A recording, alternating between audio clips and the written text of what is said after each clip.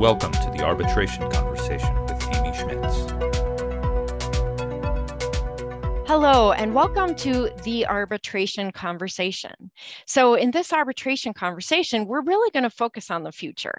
We're going to think about the future of arbitration, dispute resolution, especially online dispute resolution and online arbitration, the role of technology and how that plays in sort of the evolution of the law, really, not simply of dispute resolution, but the law in general.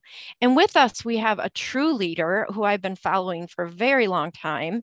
We have the editor of Legal Evolution, Bill Henderson. He is a professor of law at Indiana University Maurer School of Law, where he holds the Stephen F. Burns Chair of the Legal Profession. He's been a very prolific author and lecturer about legal market analysis. His industry accolades include the ABA Journal Legal Rebel Award in 2009, National Law Journal 100 Most Influential Lawyers in America in 2013, and National Jurist Most Influential Person in Legal Education in 2014 and 2015. On a personal note, I can say a lot more about all of the amazing work he has done. I will say I have followed Bill Henderson for a very long time and actually assign his materials and things that he's written, especially because he's been so forward thinking about the legal process. So Bill, thanks for taking time with me. Amy, thank you so much for that generous introduction. So what we want to talk about today is kind of bottlenecks. Right. So why is it? I mean, we talk about legal evolution. We talk about all these great ideas about using technology in order to expand access to justice. We hear a lot about sandboxes and legal sandboxes and design thinking and digital dispute system design and all these different ways that we might be able to even use AI and data analytics to even help with just helping access to justice and opening up new ways to practice law. So why is it that it's still like we're kind of going uphill against the wind? I mean, what are these? What do you think? I mean, there's bottlenecks. It seems like we've got the technology. It's getting better and better every day. Why is access to justice such a challenge? Well, you're asking the hardest, best question first. I think that we are in a transition period that's going to last. I thought it would last 5 or 10 years when I naively first thought about it, but now I suspect it's going to last for 2 full generations if humanity makes it that long. There's some urgency along the way. Moving from a one-to-one consultative model, which is the kind of a coherent view of that's reinforced by pop culture, that students come to law school thinking about courtroom practice or transactional practice to a practice that's more one-to-many, and there's a lot of heterogeneity in there. I mean, this is a paradigm change, and it's driven by the need. It's happening slowly. It's taking root just because there's so much legal complexity in the world that at the kind of the consumer level, all this complexity at a consumer price point can only be brought about through leveraging technology.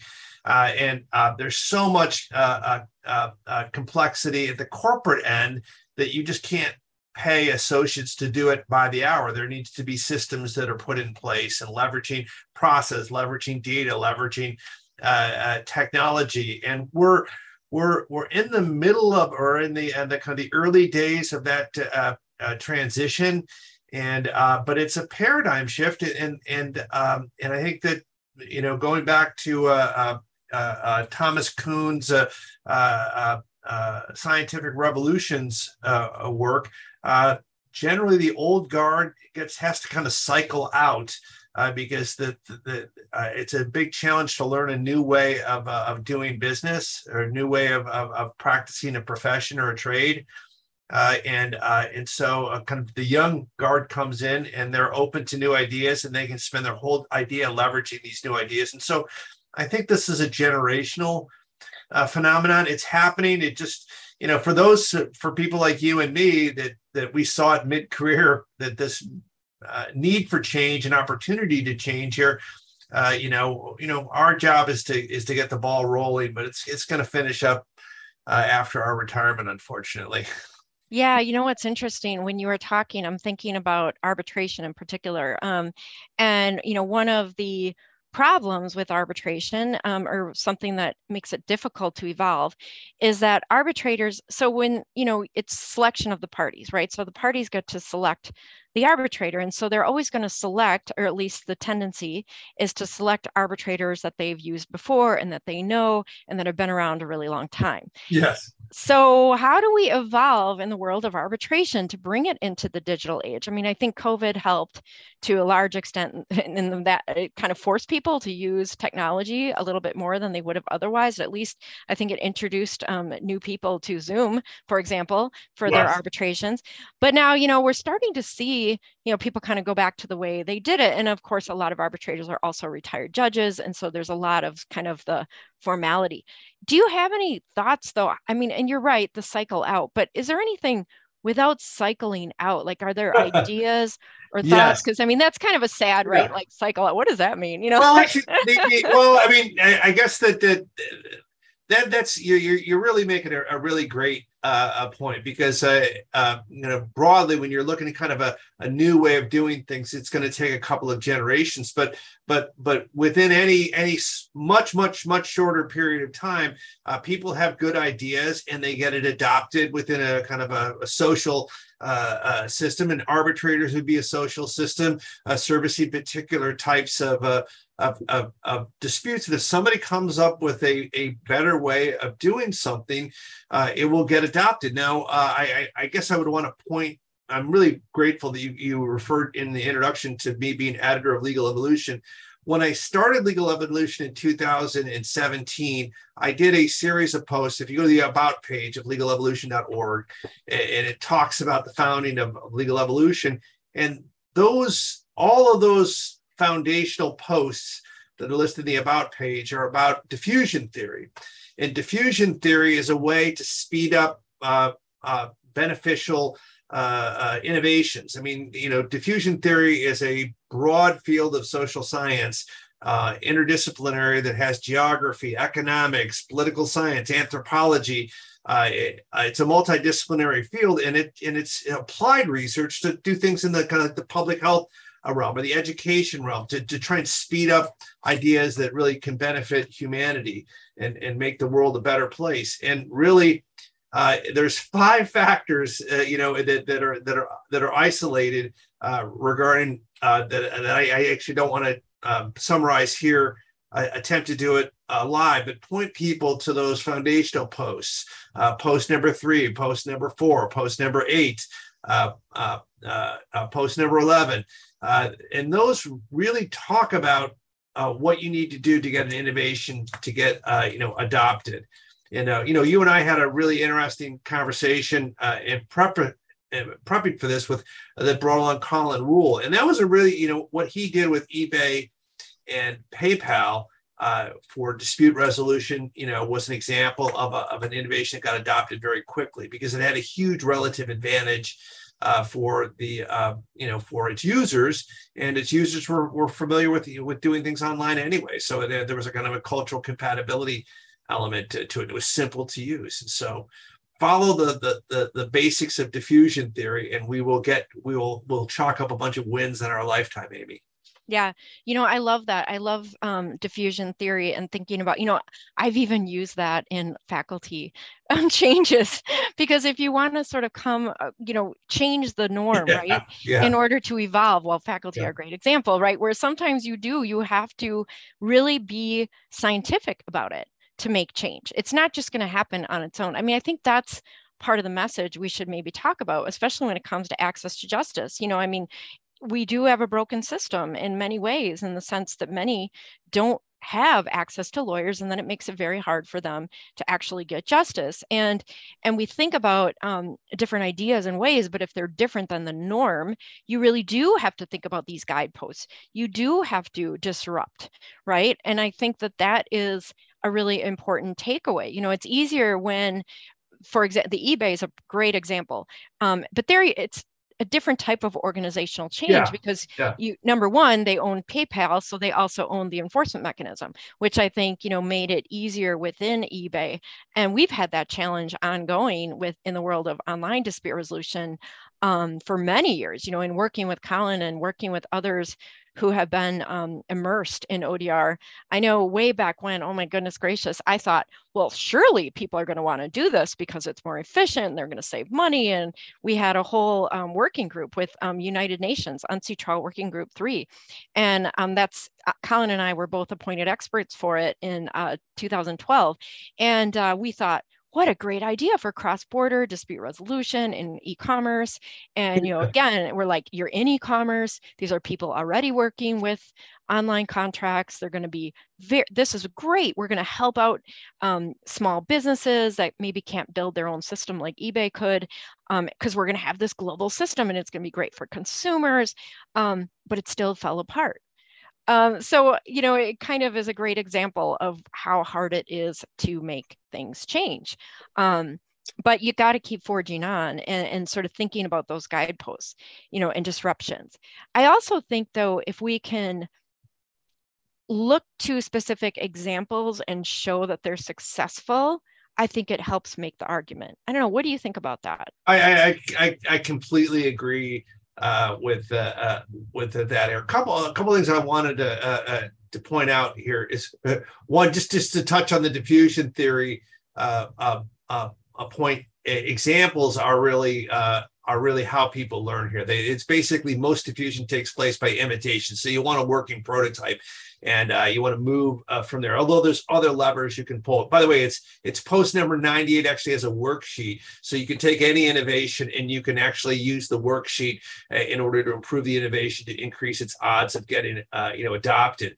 But picking up on your example of I was excited to have this conversation because I wanted to briefly touch upon this point here. Just a good example would be the Civil Resolution Tribunal, which is an online dispute resolution in Vancouver that I think probably a lot of your listeners are familiar with. And one key thing is that reason why that's been as successful as it has been is it's engineered lawyers out of the system. Now, some lawyers may be horrified by that, but the reality is that lawyers already can't make a living with a lot of the claims that are in general jurisdiction, state level courts, and that there's a huge opportunity for the legal profession to get behind these efforts here, because we can't make a living doing these disputes, and you can use human-centered design principles to really restore access to justice and do what's sometimes referred to as pajama court. Make it available so that somebody with a sixth grade education, a smartphone, can deal with their dispute because the system is designed at their level of problem and level of educational level. But it's possible. The key, I think, is getting the infrastructure. At the end of the day here, I think what we need is giant pots of money to build infrastructure, and I'm happy to talk to you about that one, but I do think that building something that people can use and kind of take the infrastructure and plug it into their problem would be a huge step forward here. Create a public good of this infrastructure for dispute resolution that's proven to be human-centered design and make it available for all these jurisdictions that have these problems. Oh, yeah. I mean, I've known Shannon Salter, who was the chair in creating the Civil Resolution Tribunal from the very beginning, from before they even got it up and running. And I think what's important there is having the resources, having a champion, having a spokesperson. When we talk about system design, having leadership is absolutely important. And I think Shannon is a great example of that. She absolutely provided that leadership for the Civil Resolution Tribunal. And for the listeners, I have another piece that I think is important to note about the CRT is that it's different from other systems that are currently in place in many courts throughout the United States because it is homegrown, meaning they created their own code. And this is quite important because it gets to your question, Bill, about resources and having this really public service. And I think we're going to see a growth in this kind of open source idea and having more code available. The National Center for State Courts has been working on this for some time here in the United States, but I also want to mention the Cyber Justice Laboratory.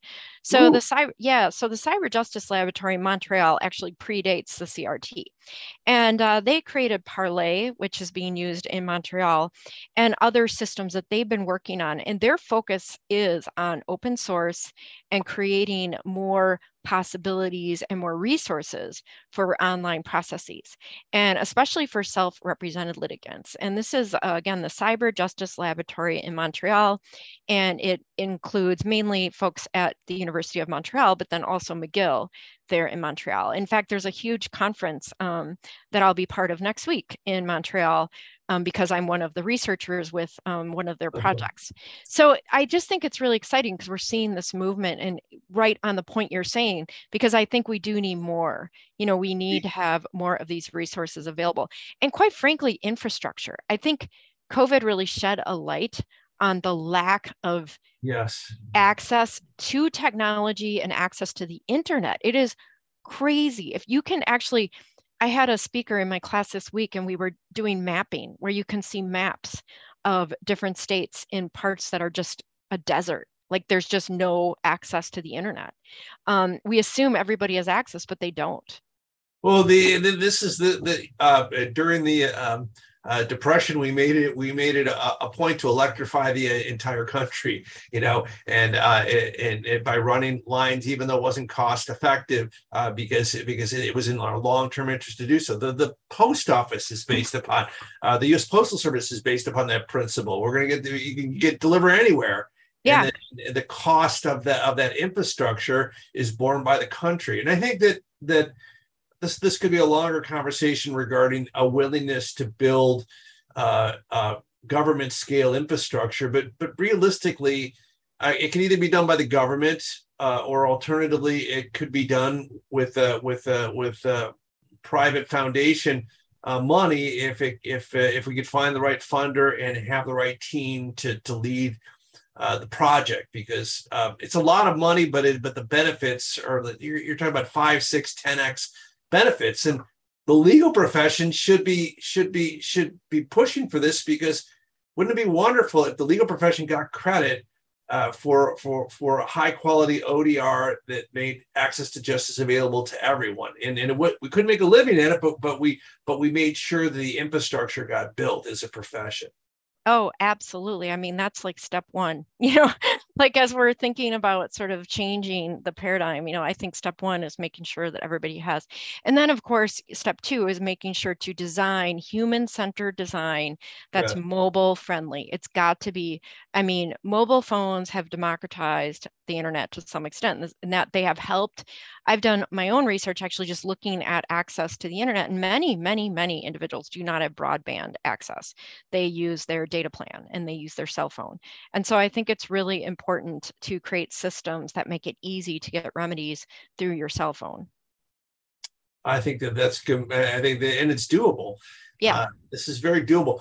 I won't out the state, but a friend of mine that's very active in access to justice pointed out that if you actually visited all the county courthouses in her particular state, which was roughly in the vicinity of about 100, they were really falling into disrepair, and they lacked the infrastructure and the staffing to be a portal for people to visit. I mean, they you know, sometimes there weren't enough even lawyers in that jurisdiction to make the county, but still the unit of justice was at the county level.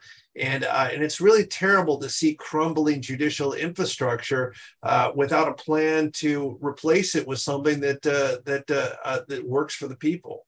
Yeah, that's such an excellent point. I'm sure you've seen it, the justice bus, right? We've seen this happening now in many states where they're essentially going mobile because of this crumbling infrastructure. Yeah, it's this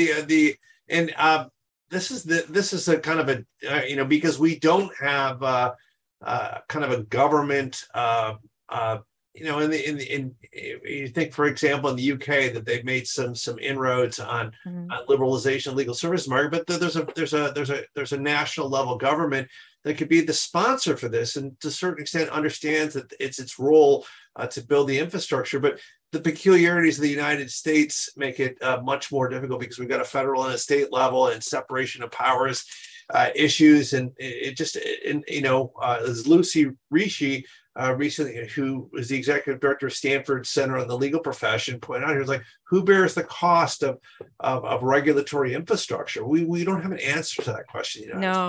No, it's such a great, because the other thing, Richard Susskind so famously talks about judicial process in courts as a service, not a place. And I think if we really take that to the full extent in the future of access to justice, we have to think about it as a service that includes the use of technology, because that's the only way we're going to be able to make justice accessible to people, truly accessible, and to think about also making sure it's ADA compliant and making sure that there's there's so many things we can do using technology. think about how far natural language processing has come. There's a lot that we could provide. We have the technology, we've got the know-how. I'm sometimes amazed. I don't know if you've ever used the function in PowerPoint and in Zoom, you can have your transcript, live transcription.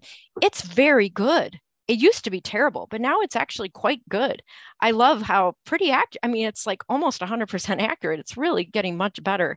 And I think it just is another example of how technology has become better. And so now we just need somebody. It gets back to the original point on leadership and making sure that there has to be a leader at the helm. Otherwise, these change just doesn't happen. Yeah, we were talking about Shannon Salter in British Columbia. I did a write-up of that case study. It's post number 99, Legal Evolution, but there were some political factors that aligned that made the CRT possible. But to your point, those stars could have aligned if they didn't hand it to Shannon Salter, who had this kind of level 5 leadership abilities here. I don't think it would have been successful. But I think that folks like you and me and several others here, now that we see that the stars need to be aligned, we can push some of those stars in the right direction, and we can draft a handful of our peers to be, the next gen,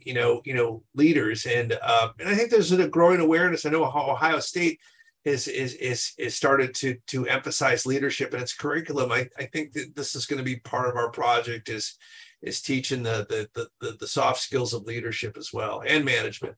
Oh gosh, I believe that. So I love that because I think law and leadership has been a passion of mine for a long time, is thinking about within law schools. And also a point you raised earlier, and even talking about diffusion theory, I think another aspect is multidisciplinary. I think every law school has to be deeply connected to the rest of the university, and there have to be more of these multidisciplinary.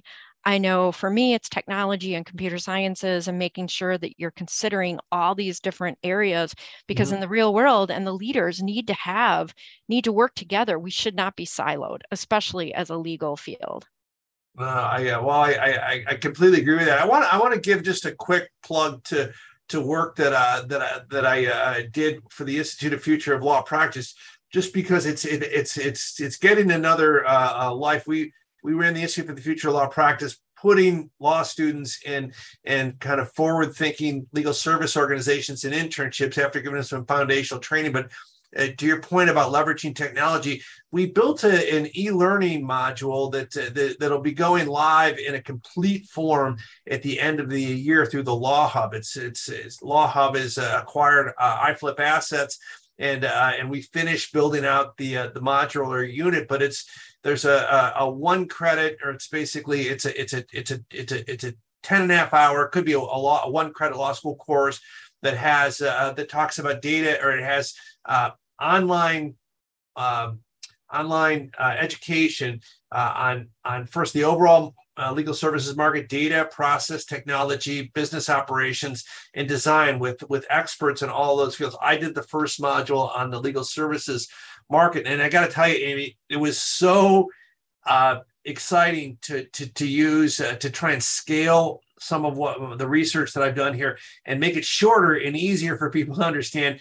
And so it's kind of like, instead of putting out a play, when I go to teach a class, every time I go to class here, I make a movie, and the movie can be shown to 10,000 people and actually saves people a lot of time. They can do it at their convenience. And I really felt like I learned a lot about adult education and that process. And I think that scaling some of this know-how so that it can be used as mid-career training in a highly, engineered, efficient way, that's a piece of the puzzle too. Oh, yeah. And I just want to congratulate you. I'm looking at it right now, actually. I'm looking at iFlip and the Institute. So everybody, Institute for the Future of Law Practice. I invite you to now check acquired out. by the Law School Admissions Council. So Okay. My Cool. colleague, Kevin Colangelo, runs that unit. He was the executive director of iFlip. He's now an LSAC employee, but we put it in that home to scale it. Oh, I love that. Yeah, check that out. I mean, see, this is what we need, more and more of this sort of thinking, that's thinking outside the box, moving forward. I love this. Yeah, so check that out, everyone listening to this podcast. Really cool stuff. Wow, and how that's evolved. So many different things that you've started up, Bill. I know you've got a meeting, got to run. I do too. But I just wanted to say thank you, first of all, for your service to the field, and also just all of the really kind of exciting things you're doing. I don't know if there's anything else you want to be sure we include in this podcast. I just I'm grateful to find somebody whose level of enthusiasm is on par, greater than mine. Amy, thank you for your service and everything you're doing, for the broader profession and for your students at Ohio State. No, this is, and you as well. Thank you, thank you, thank you. This podcast was brought to you by Arbitrate.com. For more information about Arbitrate.com's programs and content, please visit our website at www.arbitrate.com.